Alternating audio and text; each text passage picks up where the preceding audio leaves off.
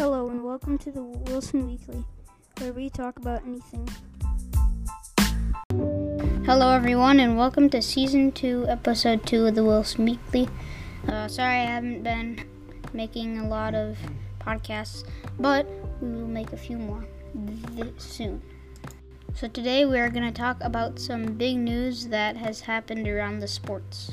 Alright, so very soon it will be everybody's favorite time of the year, the NFL. So, starting on August 20th, the NFL preseason around the league will start, and also, so on the day, August 16th, 2022, there was a bunch of games that was played.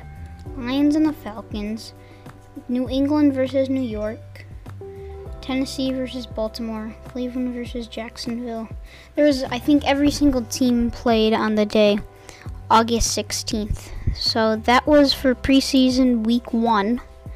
Preseason week 2 is August 18th, 19th, and 20th, and 21st, and last one is 22nd. So the NFL is getting more into their games.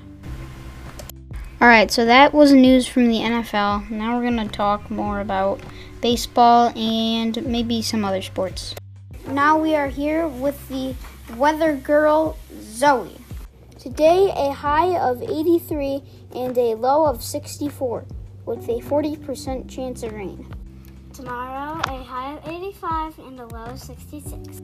For Sunday, we have a high of 78 and a low of 65, one of the colder days, with a 30% chance of rain.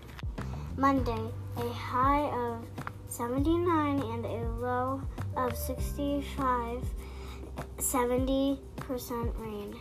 For Tuesday, we have a high of 79 with a low of 64, 50% chance of rain. Wednesday, a high of 80 and a low of 64, 30% rain.